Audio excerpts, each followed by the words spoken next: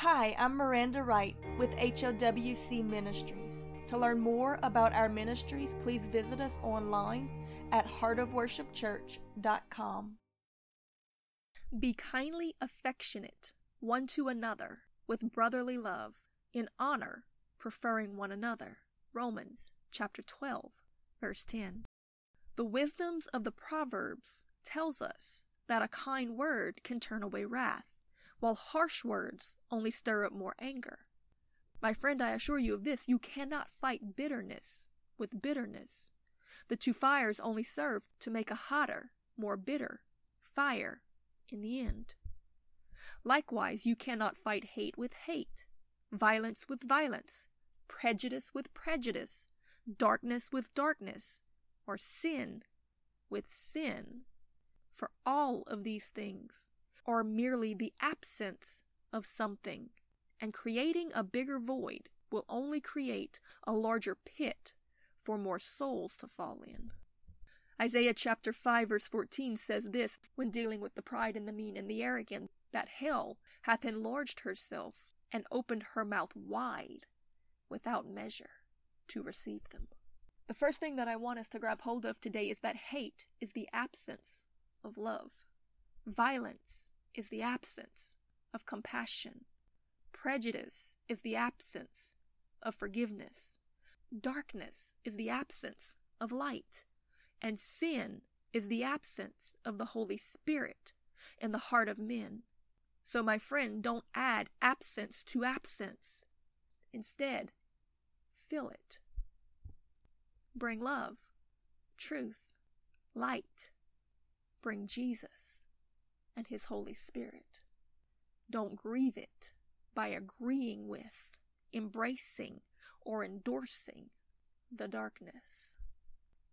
In these tribulous times, we must remind ourselves what the great ministers and martyrs of the past taught us with their very lives. The only force that will set the captive free is love. And who is love but God? In 1 John chapter 4 verse 8 we read, "He that loveth not knoweth not God, for God is love."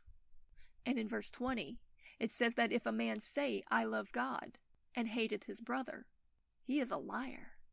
For he that loveth not his brother whom he hath seen, how can he love God whom he hath not seen? And this commandment have we from him, that he who loveth God loveth his brother also. Now we understand that love does not equate to tolerance, as some would have you believe. Jesus never tolerated sin. He loved them enough to speak out against it in an attempt to save them from the consequences of remaining in it. He loved them enough to demonstrate this and not just preach it. He loved them enough to turn the other cheek when they unjustly struck him. He loved them enough to pray for them while they killed him. And he loved them enough to instruct his followers to continue what he had been doing. To not fight them for what they did, but to weep and cry for them in prayer and be willing to sacrifice for them in hopes that a few might be saved from their sins. In Matthew chapter 5 verse 43, we read this, the teachings of Jesus. He said, "Ye have heard that it hath been said, Thou shalt love thy neighbor and hate thine enemy. But I say unto you, love your enemies, bless them that curse you, and do good to them that hate you, and pray for them which despitefully use you and persecute you." When you choose to give in and join the hatred that is perpetrated against you, the devil has won both you and them. But when you refuse to join the enemy's camp and add to the problem, but rather stand with Jesus on the side of forgiveness, praying and demonstrating a better way for them, you not only save your own soul from hell, but began to draw men out of the clutches of the enemy into an eternity of peace and overcoming victory. This is the testimony of the saints of old. This is what worked. This is what changed the world. In John chapter 13, verse 34, Jesus tells us, "A new commandment do I give unto you, that ye love one another, as I have loved you, in this manner that ye also love one another. By this shall all men know that you are my disciples, if ye have love one to another. After all, for God so loved the world, that he gave his only begotten Son, that whosoever believeth on him should not perish, but have everlasting life. Jesus was willing to pay the price. Even while we were yet sinners, he died for us. He was willing to forgive us. He was willing to look forward to the future, the plans, the blessed hope that he had for us. Let us be willing to do it for others also. Let us live for kingdom purposes and not in our own emotions. Let us remember that in the end we overcome the enemy by the blood of the Lamb, the word of our testimony, and that we love not our own lives, even unto the point of death. We were willing to demonstrate the kindness, love, and forgiveness of Jesus. So today, God, we're going to demonstrate what you told us to do. You said to pray for those who persecute you, who despitefully use you, those who say all manner of evil against you. And I know that everyone has a situation where someone has hurt them, has offended them. So today, God, we pray for them. We ask that you save them, that you change them, that you make them more like you, Jesus, that you plant the seed of truth in them and cultivate the peaceable fruits of righteousness in them, and that you use them, give them a testimony of how you brought them out. Put your story in their mouth and send them out to shine the light to someone else. And Lord, take that same light, shine it in our own hearts and lives, and point out if there be any root of bitterness, any offense, any prejudice, any unforgiveness. Because the enemy, he is cunning. He likes to attack the heart and the kindness of the loving. The Bible says that because the love of many shall wax cold, wickedness shall abound. But those who endure till the end, they shall be saved. In other words, we've got to remain in a place of holding love and compassion and mercy. He said that if the salt loses its savor, it is worthless. It is pointless. It is not worthy of anything but to be trodden under the foot of men. God, we don't need more darkness and bitterness. We need to fill it with the power of your Holy Spirit, God. So we are asking for you to equip us with the fruits of righteousness. Help us to walk in those fruits, which are love first and foremost, peace, joy, gentleness, kindness, faithfulness, temperance, self-control. Oh Lord, fill us up and pour us out. But my friend, don't be surprised if the enemy comes with attacks, slanders, and lies, trying to steal away your fruitfulness.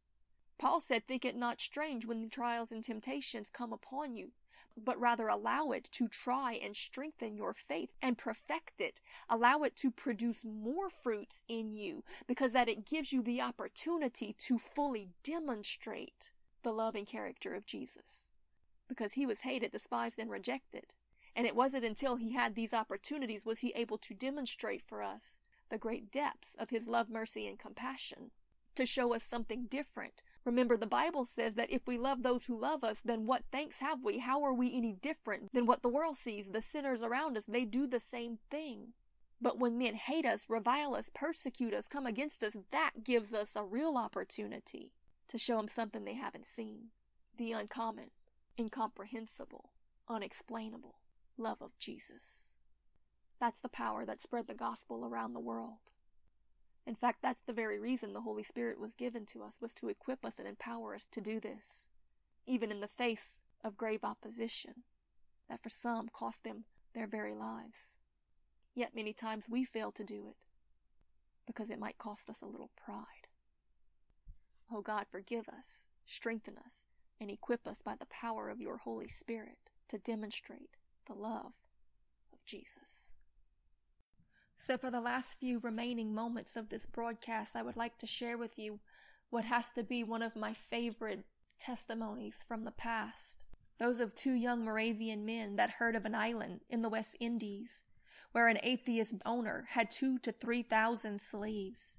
That owner had said that no preacher, no clergyman would ever stay on his island because that he knew that Christians always preached the message of deliverance. Because you see, Jesus came to set the captive free. 3,000 or more slaves from the jungles of Africa were brought to this island in the Atlantic to live and to die without hearing the saving message of the gospel of Jesus Christ.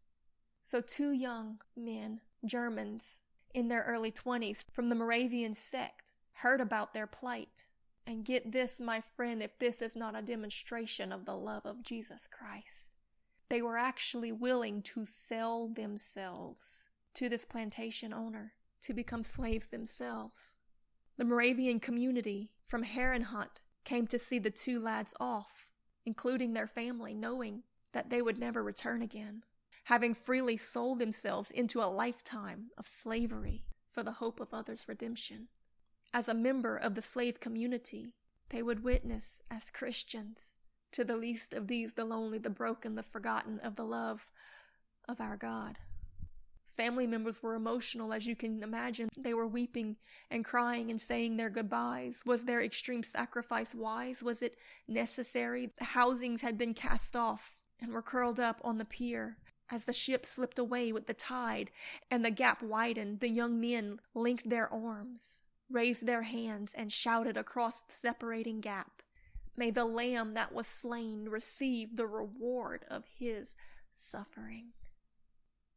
This powerful, piercing, and convicting phrase became the call of the Moravian missions that brought many out of slavery and bondage into the freedom of redemption through Christ Jesus. The trials of this life are temporary, my friend.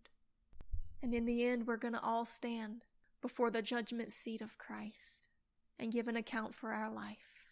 How did we live it? Did we truly represent Jesus? These men's life did to the fullest, and we still tell of it to this day. They believed the words of Jesus. They understood that true Christianity is all about setting the captive free, but also that sometimes the freedoms of others comes at the cost of our own captivity. Paul said, "I make myself a slave to Christ and a servant to men that I might win souls into the kingdom." Oh, Father, give us the selfless, sacrificial love of Jesus and help us to demonstrate it to all men, that they might be convicted of their own lack of it and be set free of the bondage of their sin. Paul tells us in Romans chapter 13, verse 8, that we ought to owe no man anything but to love one another, because that he that loveth another will fulfill the law. Jesus often preached how he had left us with the same law that was given to us from the beginning, only with more power now to fulfill it.